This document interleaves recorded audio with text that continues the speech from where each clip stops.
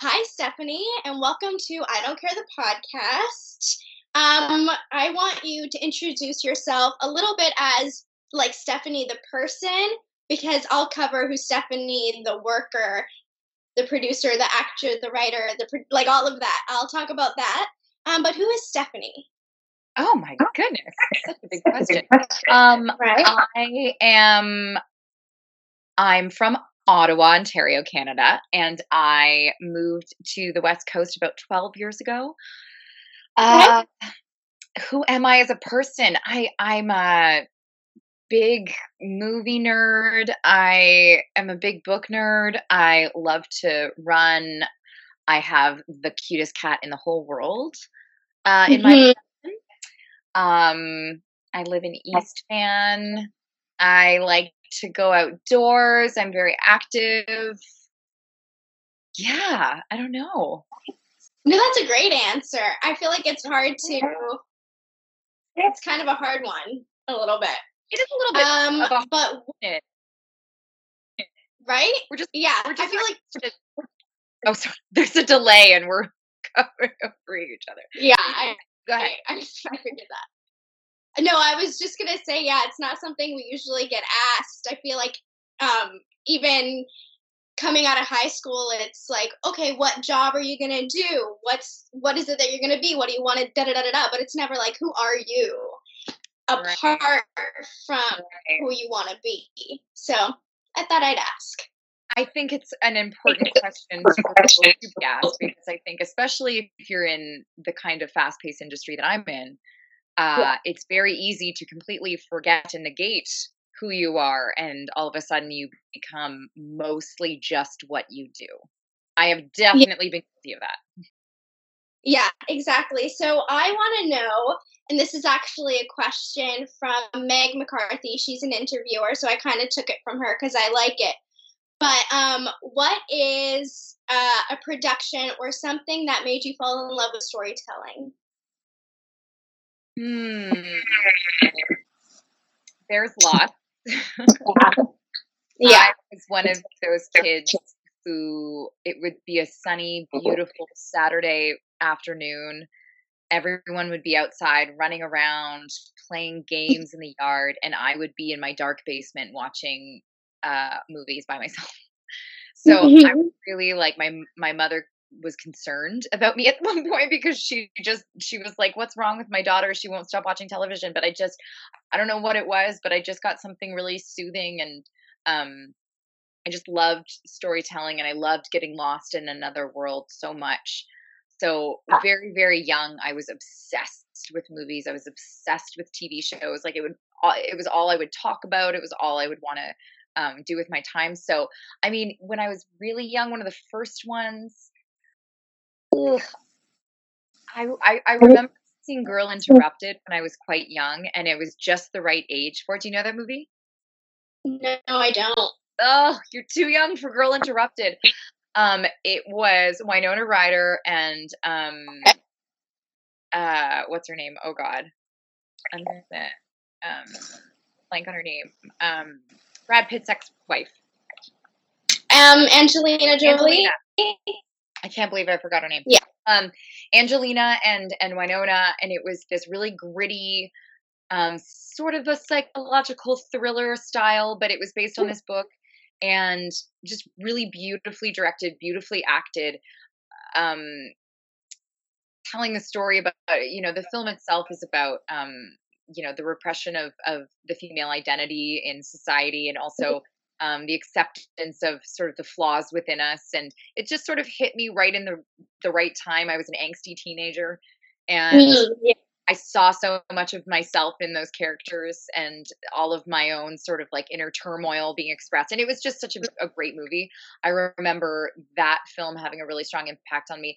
And then I was a huge X Files fan. Like, I cannot tell you, Alexa, how big of an X Files fan I was.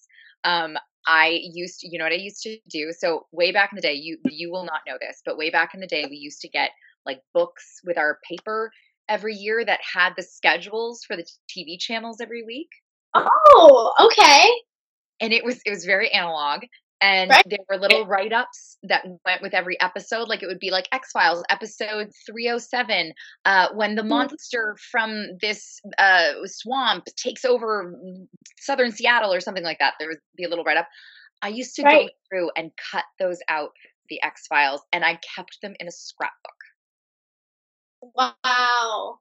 So good. Wow. I love that though, because it would keep you organized. Like today, if you want to watch something on cable and you don't know when it's playing, you either have to search it or you have to scroll through the time. So honestly, that like keeps you organized on your TV schedule, which Yeah, I love. you don't need to be organized anymore. You can watch anything you want anytime you want it. True. That's very true. Okay, so not only are you an actor, you're a director, you're a producer, and you're a writer, which that is the career I'm working towards, is all four of those things, not just putting myself in the acting world. But I wanted to know if you knew you always wanted to do everything, or if it started with acting and like something happened where you're like, ooh, I want to also do that. It did. I mean, I think for a lot of people, it starts with acting because I think it's the most forward facing role in storytelling, creative visual storytelling. So then it's sort of the first thing that comes to mind, like, oh, I think, I want to be a part of this in general. And that seems like fun. So that's really the way in. And yeah, I caught the acting bug really young. There weren't a lot of other options for me. I sort of always knew that this was the path that I wanted to take. When I look back, there were a lot of signs early on that I also wanted to direct, and that I thought about storytelling in a different way from just being an actor.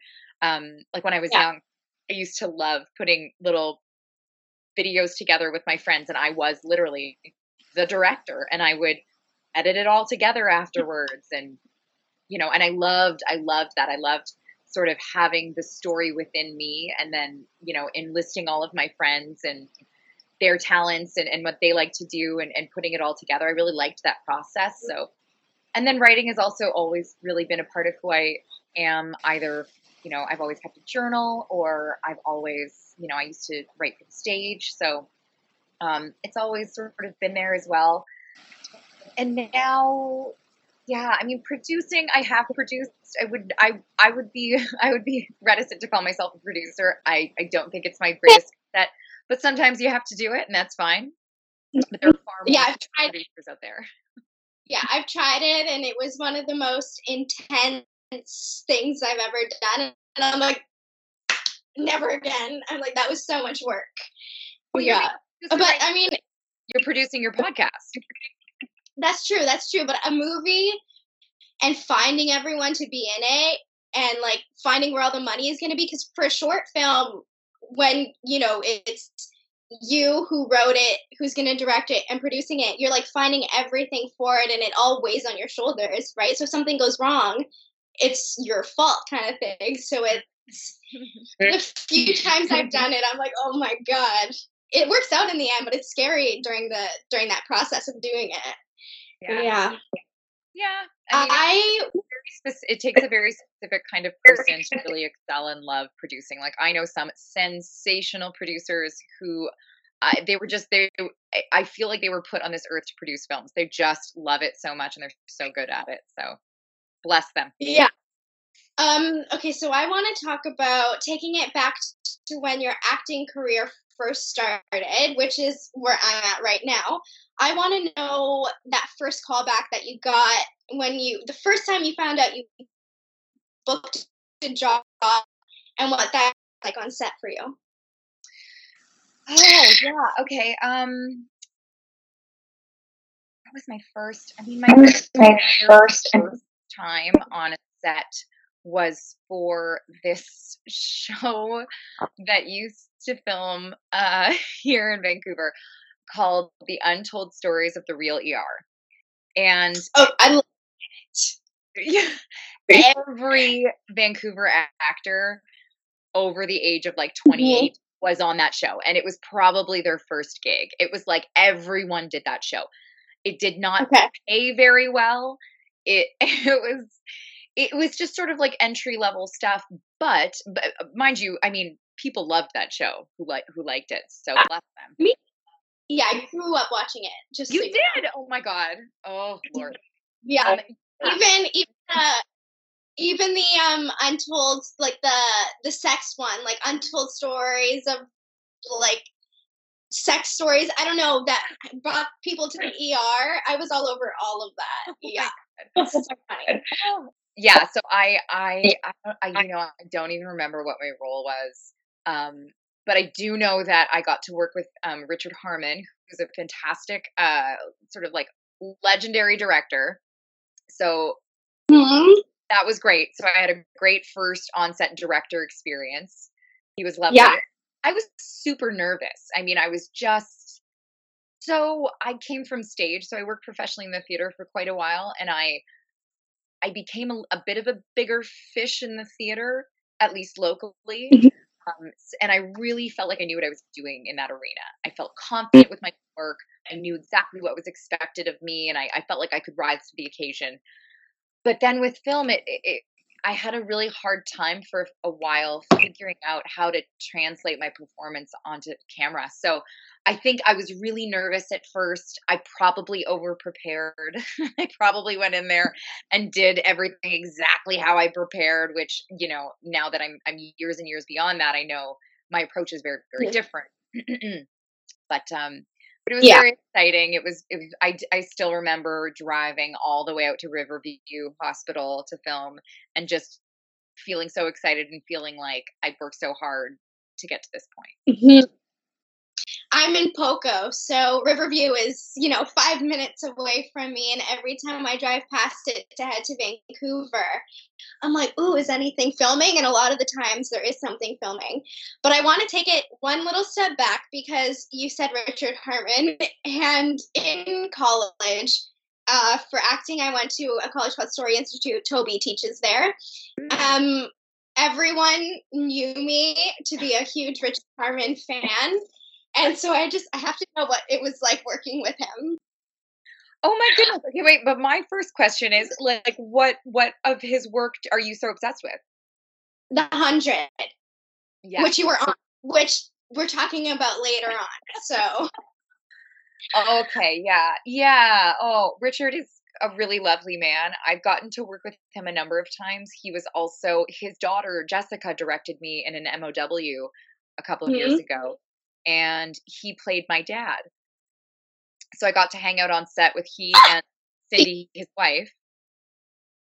Yeah. So you're talking about Richard the dad, not Richard the son. Oh, yeah, I'm talking about Richard the dad. Okay. I Okay. You see why I was confused why you would say you were obsessed with his work. Yes. I definitely understand. Oh my God, Okay. Richard the dad. But I love the Harmons as a whole. this is all my fault because I screwed up.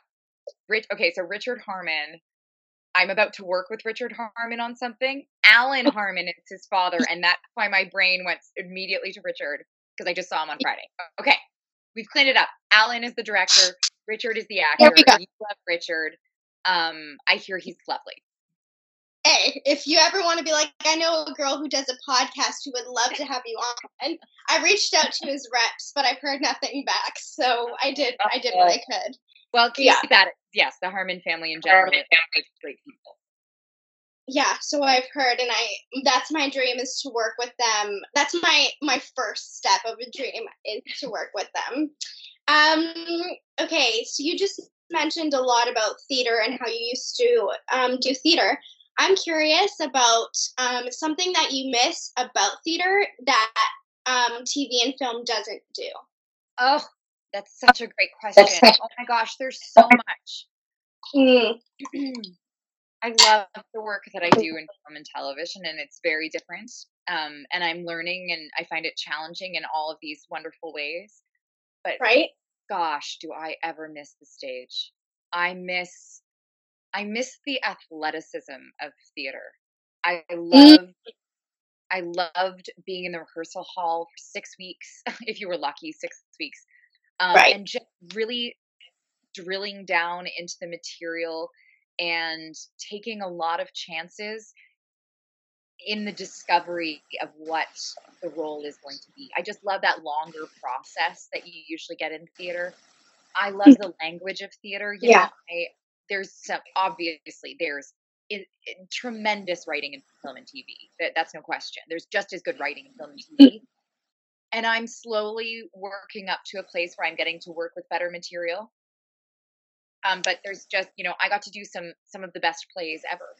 And that writing is just, it's such a gift to be able to say those words and to bring those characters to life. And I love the audience. Like I miss just, there's no better feeling than knowing an audience is with you, knowing that you've got them in the palm of your hand, and knowing that with a look or a quick line, you're going to, you know, bring them to tears or rip them to shreds. You know, it's just, there's that kinetic magic that happens in a theater that you don't get with film and TV as much.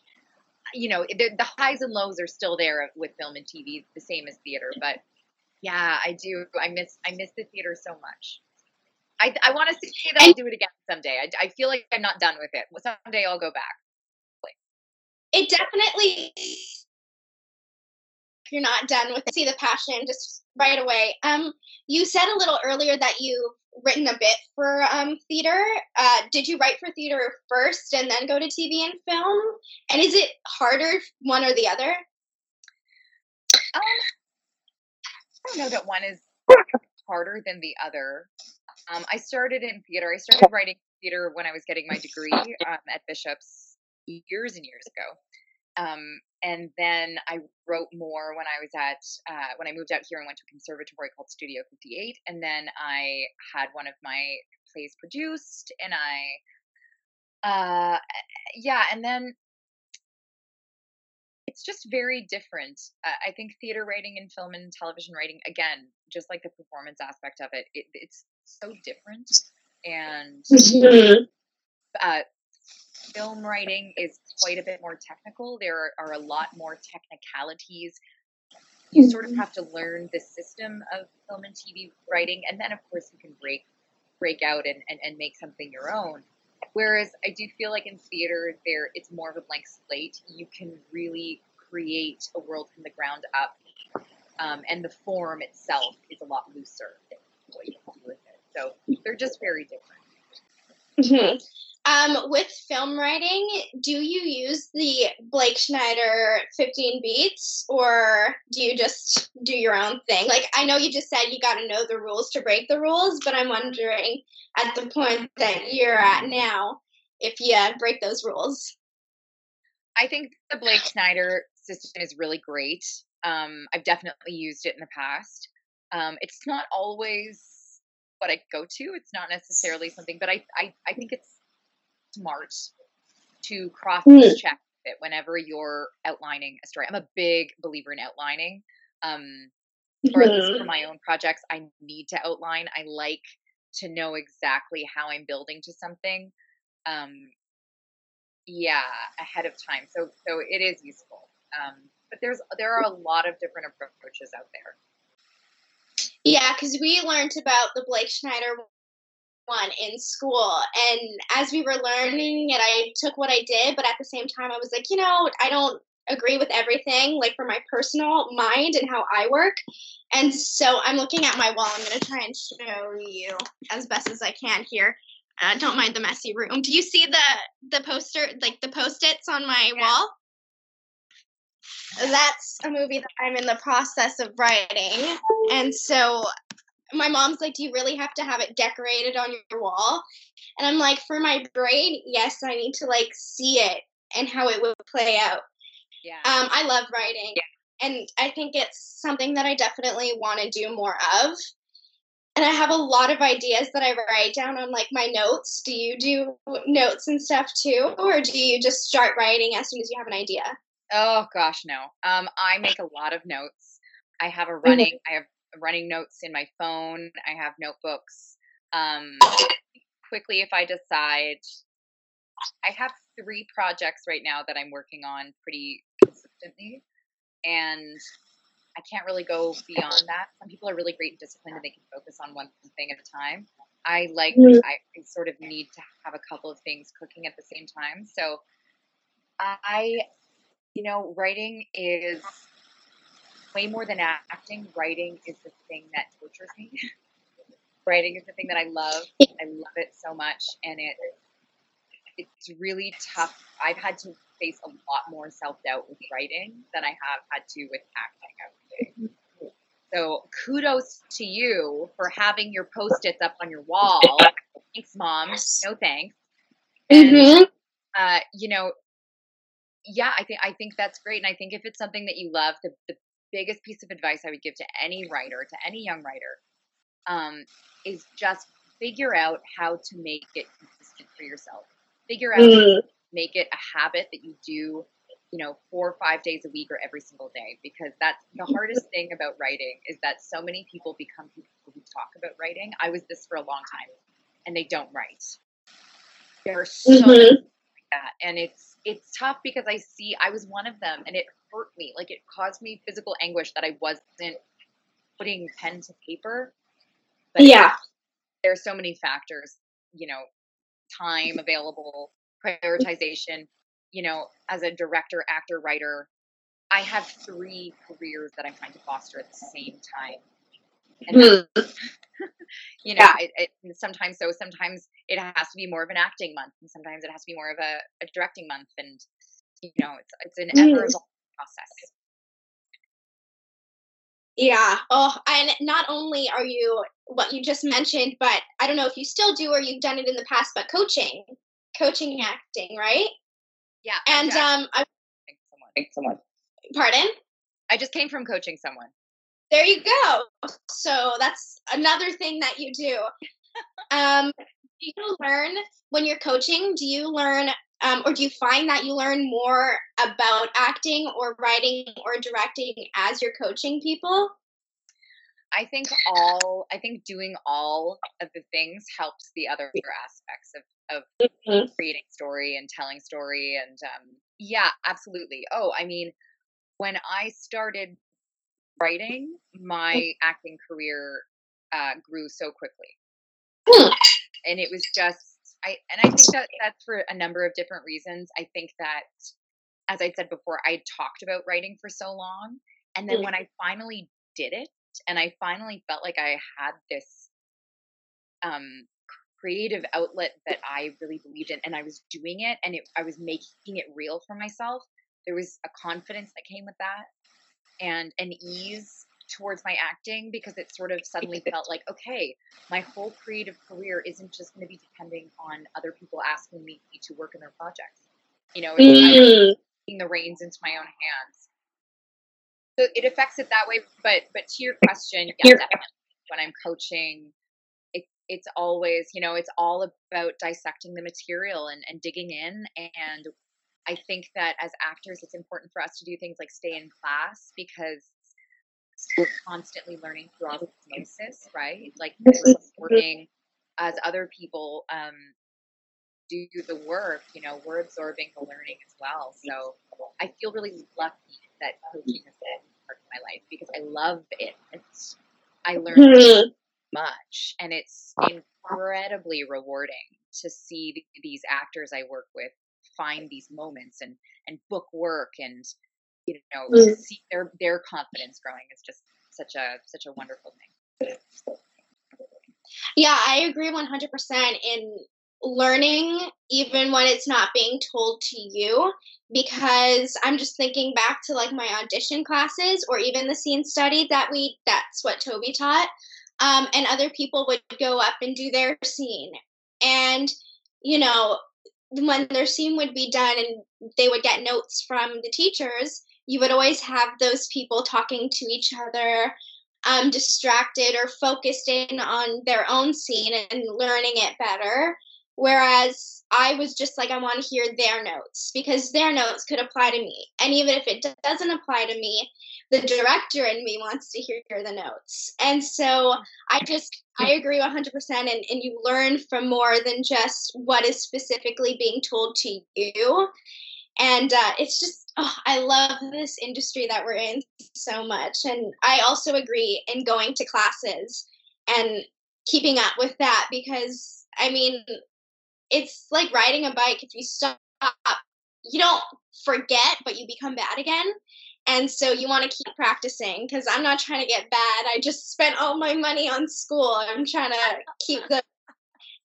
No, it's true. I mean, if I don't have an audition for even just 2 weeks, sometimes and then I get a big one. It's I'm a little rusty. I always try, even if typically these days I don't go a week without one audition or two, but if I do, I try and find something else to do. I try and work on some material, and also coaching is great because it just keeps my head in the game. Yeah.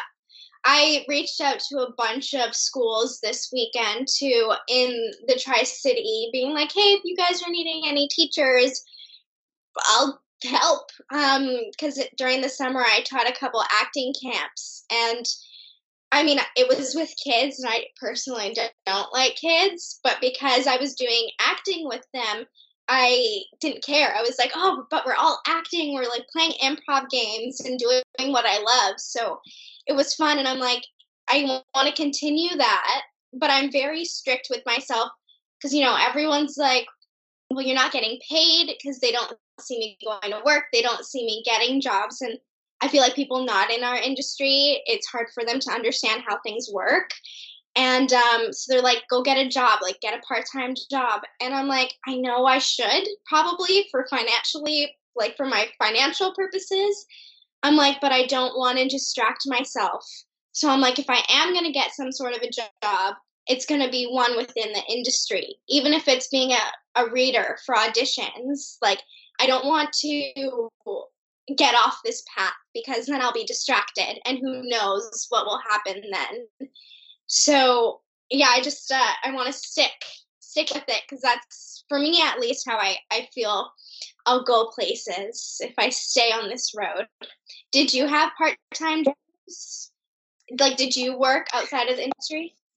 Oh, I mean, yeah, when I first finished school years ago, I worked in the service industry for many years, and that was really, really hard. I was a terrible server. I got the job done. Customers loved me. Because I was funny and I like to have fun with them, but I didn't care if they were having a nice evening or anything like that.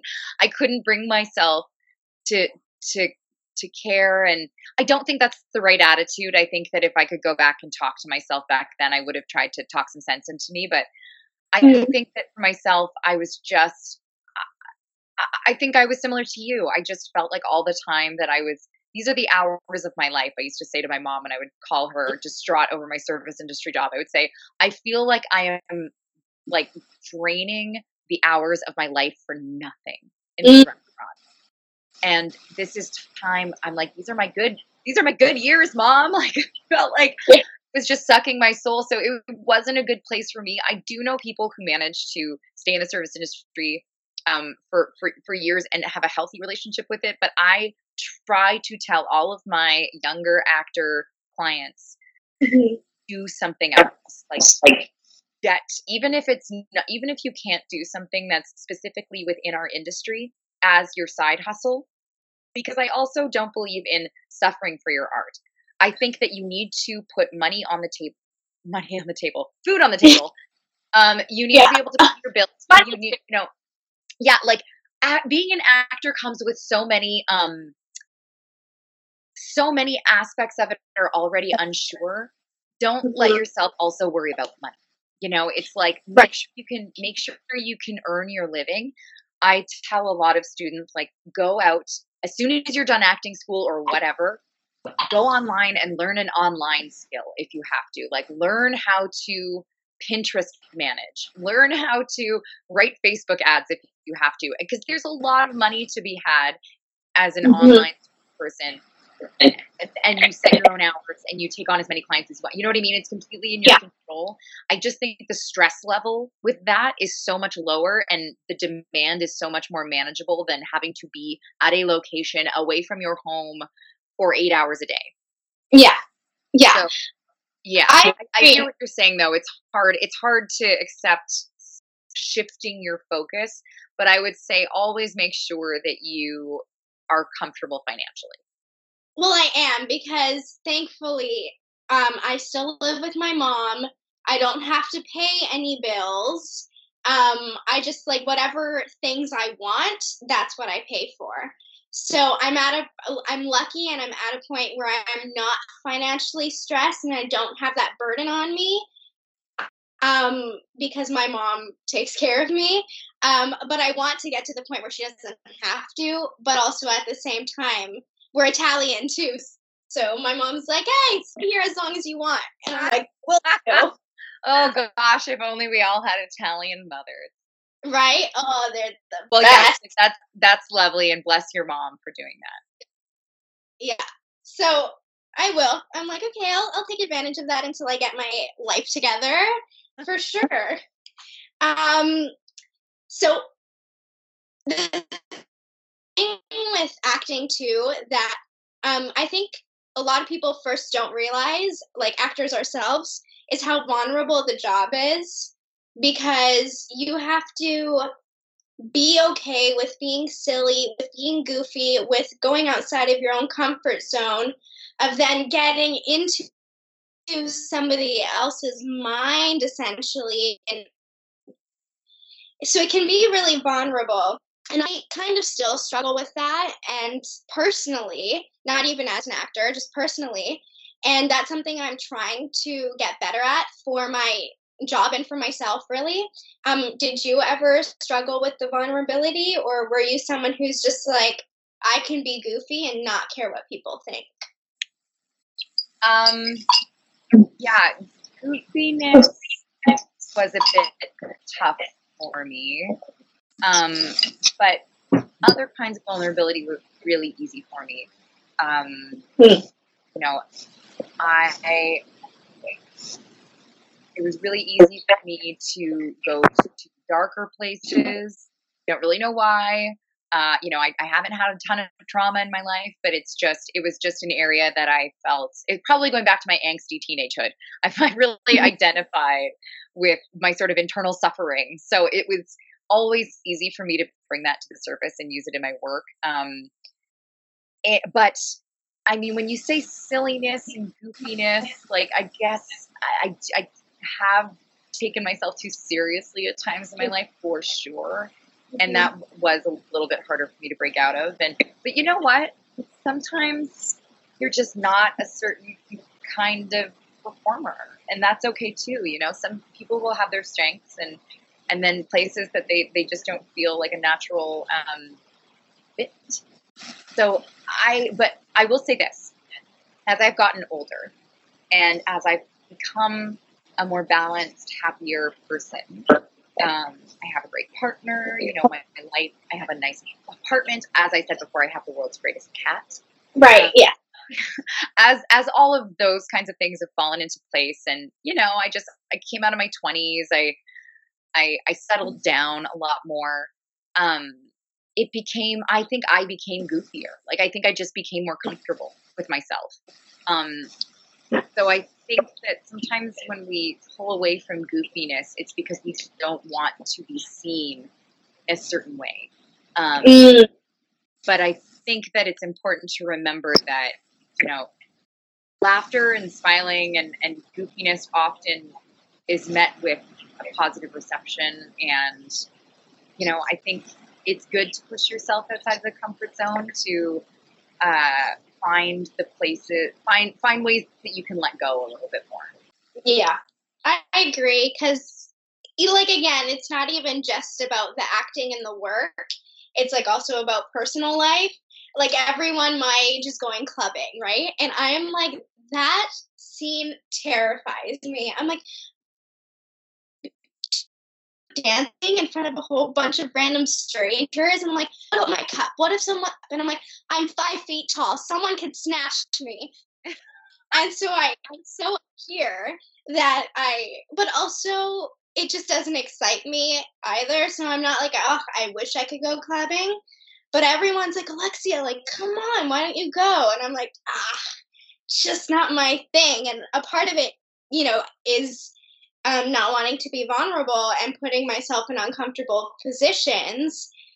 And clubbing is fun. I don't need to go, but I also want to insert myself in a few other safe but uncomfortable positions to just grow as a human being.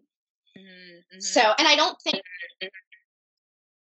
I would even have these thoughts if I wasn't an actor, because acting is so mental. And if I didn't know half of the things I know, I wouldn't have been like, oh, I need to be more of a vulnerable person and live outside of the box. I'd be like, I'm content with where I'm at.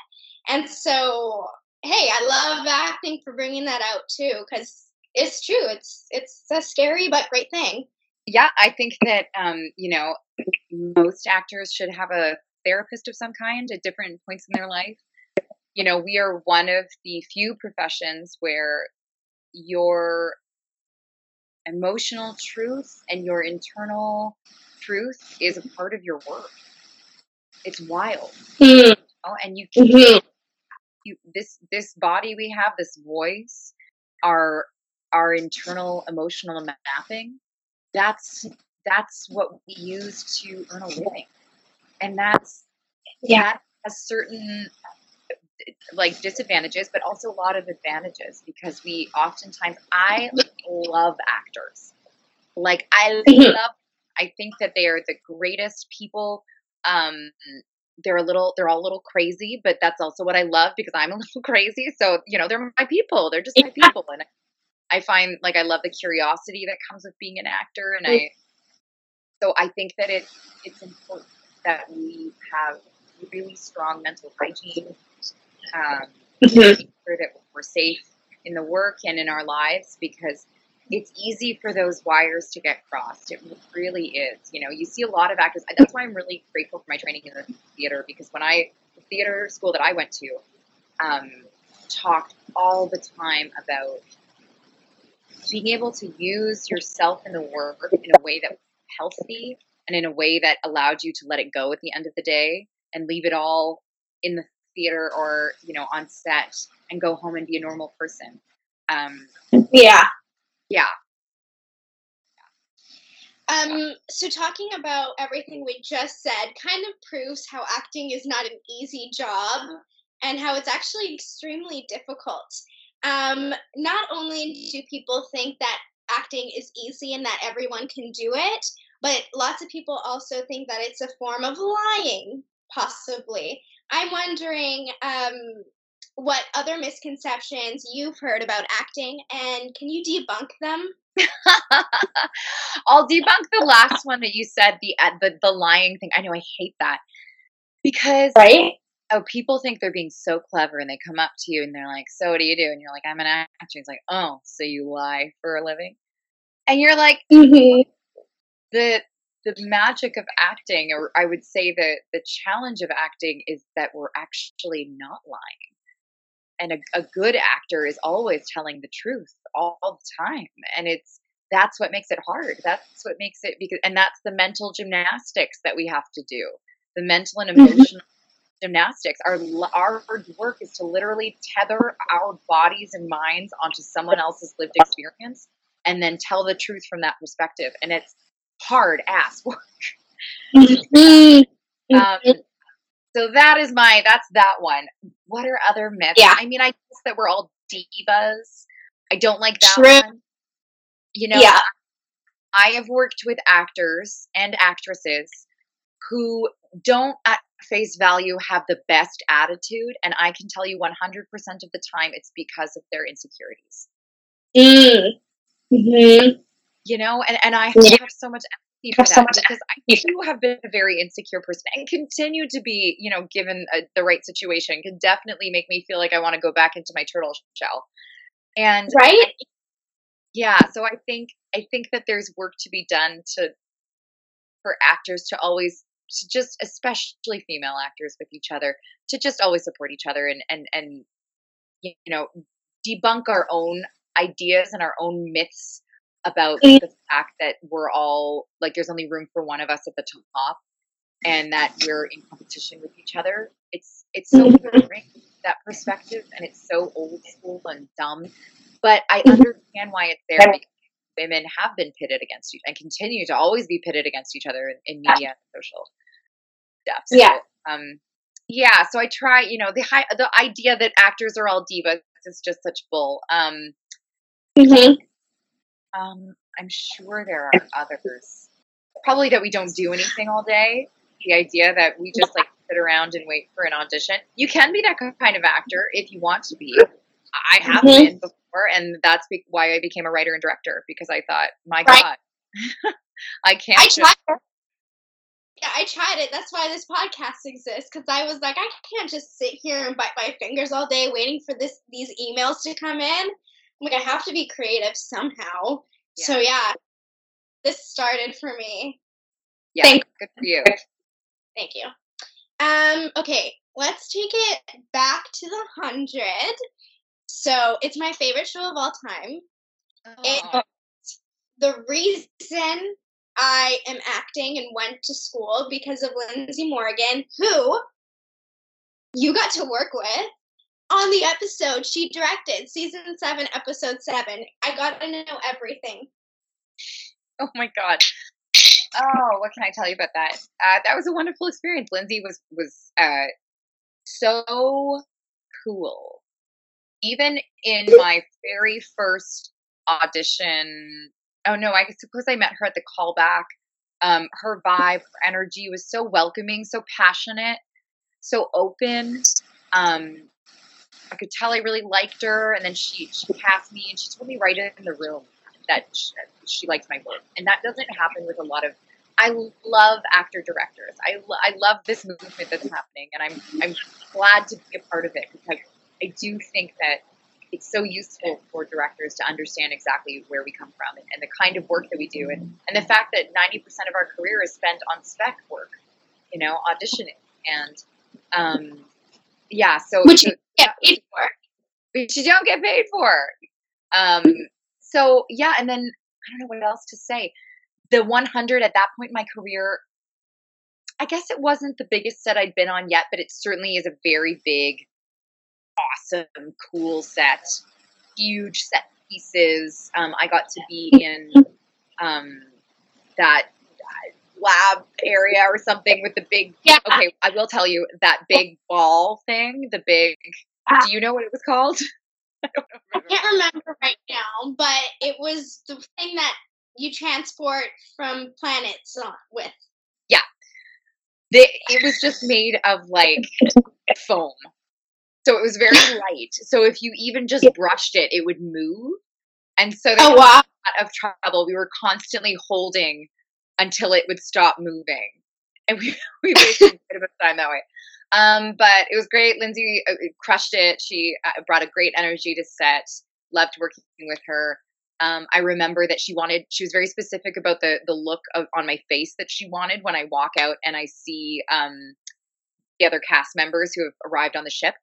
And our inspiration for that, she wanted me to say that I was walking out. It was like it was a Beyonce that I was seeing. And I remember I was still, God, that was what, 4 years ago, I think. And it's been a while now. It's been a while. And I was still sort of in a phase where I was like, okay, less is more, Stephanie. Less is more, less is more. And I think I overtook my own note. And I think she was like, okay, now come out and you see Beyonce. And my face would like barely move. And she was like, okay, one more time, good work, one more time. She was very generous with me, but I think we had to do it like 3 times. And then finally I was like, okay, I think I should just relax and take her note to a larger degree. But yeah, it was great. And then I had to come back for some reshoots, and it was a wonderful experience. Well, that was Lindsey's first time directing too. So you got to experience her first ever time as a director, which is monumental. So congratulations. Oh, well, she did such a great job. Yeah, the last podcast that I did is actually called How Ariana Grande and Lindsey Morgan Saved My Life, because those two, Ariana and Lindsey, they really did, like, in the lowest times of my life, they were the ones who got me out of it. Not family, not friends, it was them. And so I always say, like, to give Lindsey and Ariana a hug would just mean so much to me. And so yeah, as soon as right? As soon as I found out that you worked with Lindsey, I was like, oh my god, I have to ask everything. I gotta know. So I was really excited to know that you not only work with Lindsey, but the Harmons too. I'm like, oh my gosh, you're working with everyone I love. I love it. Okay, Well, Vancouver's kind of a small town, so if you kind of work with everybody pretty quickly. Yeah, I had an audition a while ago, and the director was Alan. That's his name, right? We just went over. That's He figured it out. It's out. Please, yeah. God, I hope he doesn't listen to this and know that I forgot his name. I hope he does listen to I hope this. he does listen. For your sake. Right? Yeah. And so I saw that it was him, and I was like, oh my gosh, I have an audition for one of the Harmons, and it was like that was a very exciting moment for me personally. Before we get into the game, I liked this question. What's been most rewarding for you? Is it watching what you've acted in, or watching what you've written and directed? Or is it like equal?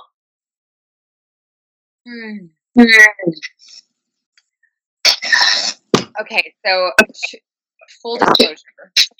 I love working in film and TV.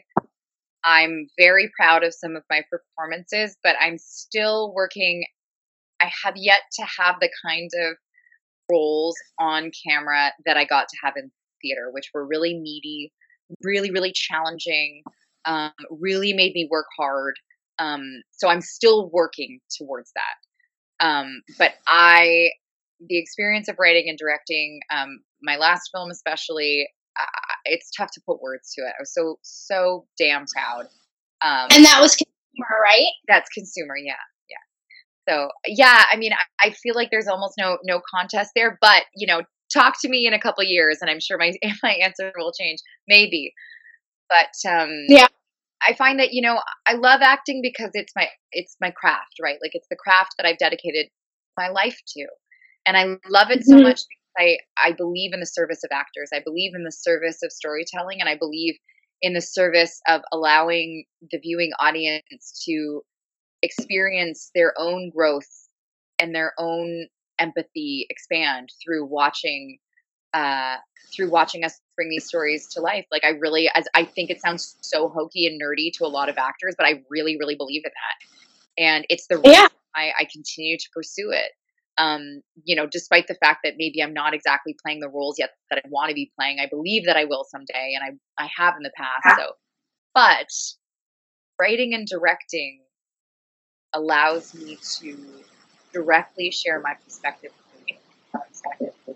In acting, I get to bring my own life experience and my own storytelling abilities with my body and my voice and my emotional life. But with film, with writing and directing, it's what I really have to say as a person and as a creative, I get to say. So it's just a different thing. I love that for you. I love seeing the passion come off people because I'm the same way. But speaking about the acting that you have done, this game is you finishing the lines of the characters that you've played in the past. Oh my god! I don't know if it's, but it's straight off your demo. So the first one, of course, is the 100. And your line looks like Cara. We ... We need something in here. Yeah, we need some disciples. Yeah. Disciples. Yeah. Great. Okay, the Flash. Good night, Hawkshaw. Tell Gwen. Thanks for the brownies. Yes. Look at you go. Snatched from Mommy. Oh my gosh. Your character from Snatched from Mommy. Can she really use that excuse, though? Julia's been something since the day you introduced us. You used the word earlier in this to describe how people might think actors to be. Been a diva since the day you introduced us. Yes. Okay, this one you did not act in, but it's a part of Consumer, so you wrote. Okay. And it's for Rain's character. She has 112,000 followers. I have I have like 30 and I'm related to most of them. yes. Actually, before I go to the next one, I asked Toby for the script, the full script, because I hadn't read it. This was after shooting and stuff, and I was like, well, I want to know what happened. And so I got to read the script. And then I had an audition class. So I actually took that scene and I brought it to audition class and I just wrote it to be a little longer. And then I did it and I was like, oh, that was pretty good. Yeah, so okay. This is also Consumer, the last one, but it's the doll. Okay. Anxiety is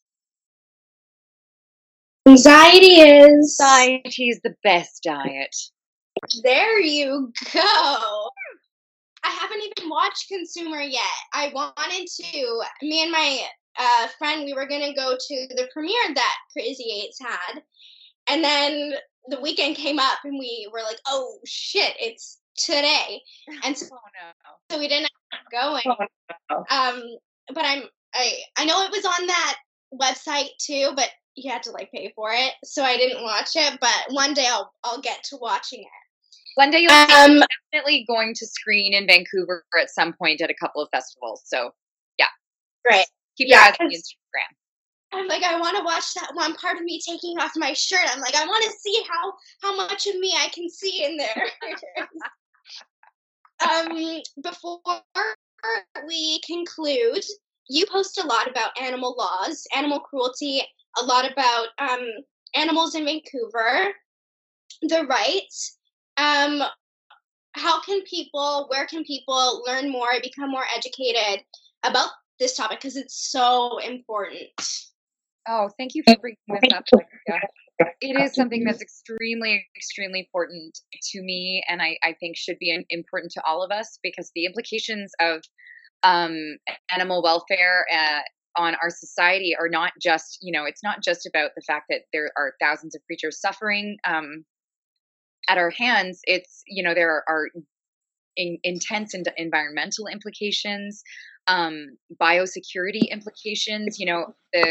We were successful in getting a moratorium on mink farms in BC, largely because BC mink farms were contracting COVID-19 and mutating COVID-19. So, it's a reality. The way that we exploit animals in our societies is really going to lead to worse and worse situations, in the future. So, people can follow Animal Justice. I think Animal Justice is a fantastic resource, especially if you're Canadian, but if anywhere in the world.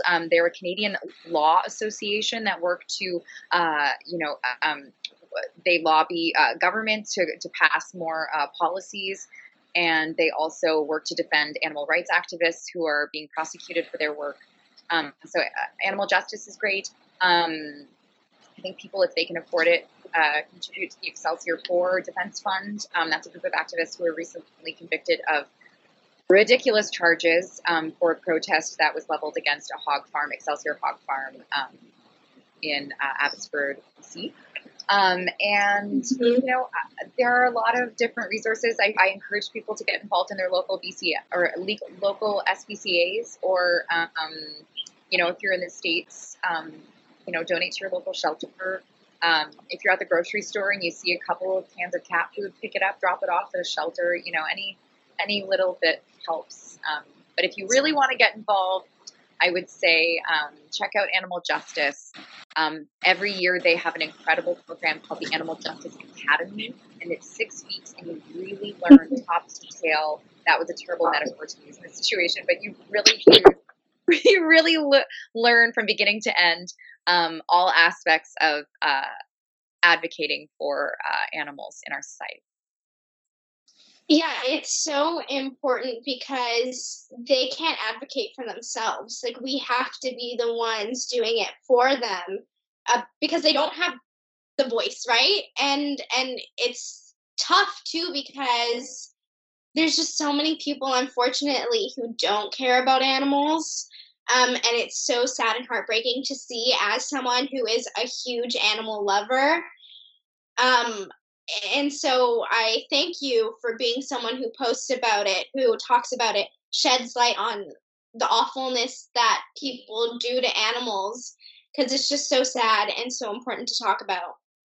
It breaks my heart because they can't fight for themselves. They can, but we can, and we do, and I think it can be really heartbreaking being an animal advocate, because, as you said, there are a lot of people who just they're not willing to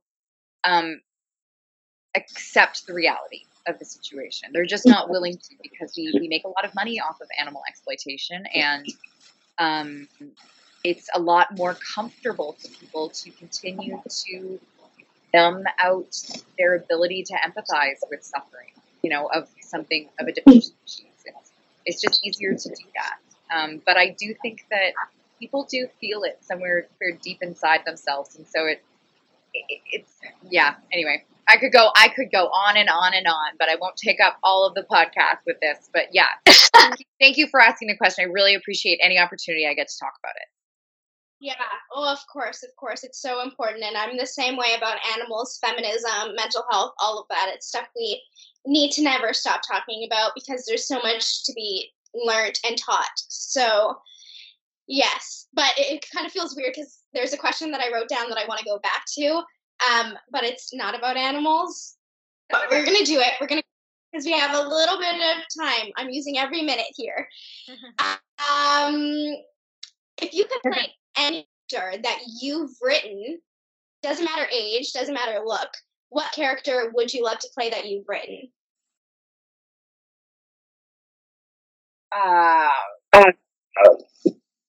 Well, I'm going to play a character that I've written next year, in another show. Okay.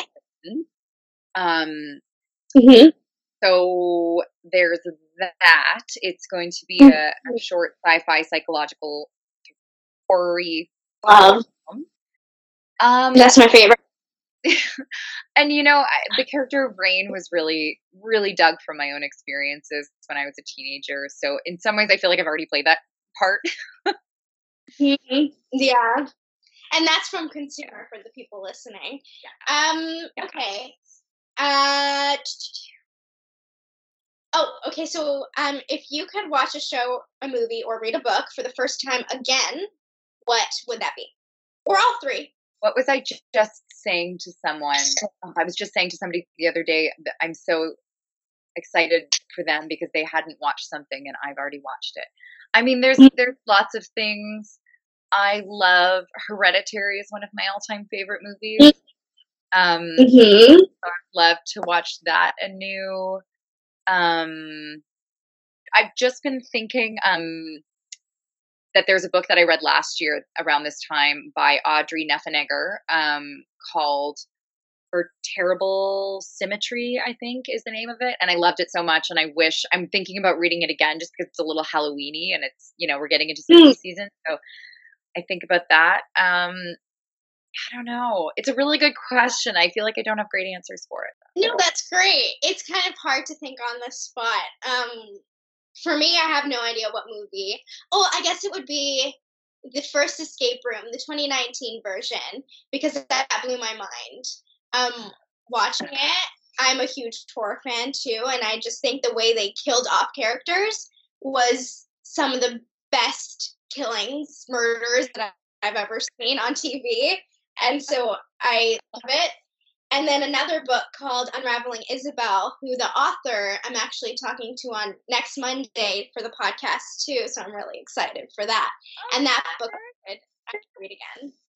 Yeah, so I'm excited. Okay, what are your social medias? Where can people find you? And all of that. Sell yourself, yeah, you can follow me on Twitter. I'm mostly I take that back, not Twitter. You can follow me on Instagram. I don't really tweet. I do have an account. I'm on there maybe every 6 months I retweet one thing, but it's not really my zone. I'd love if people follow me on Instagram. And it's just my name at Stephanie Izsak, Izsak. And my website is just stephanieizsak.com. It's sort of half under construction right now, but I do post updates on there about different projects that I'm working on. And then, of course, there's my IMDb, which is just search my name and I'll pop up. Awesome. So it seems like everything is just your name, which makes it really easy to find you. Awesome. Well, that's an hour, so thank you so much for coming on. I had so much fun. I could talk about the film industry forever, so I appreciate you coming on and taking time to talk about it on I Don't Care. Oh, Alexia, this was so much fun. This is so great. I love to see you and your passion coming out in this. And thank you so much for having me.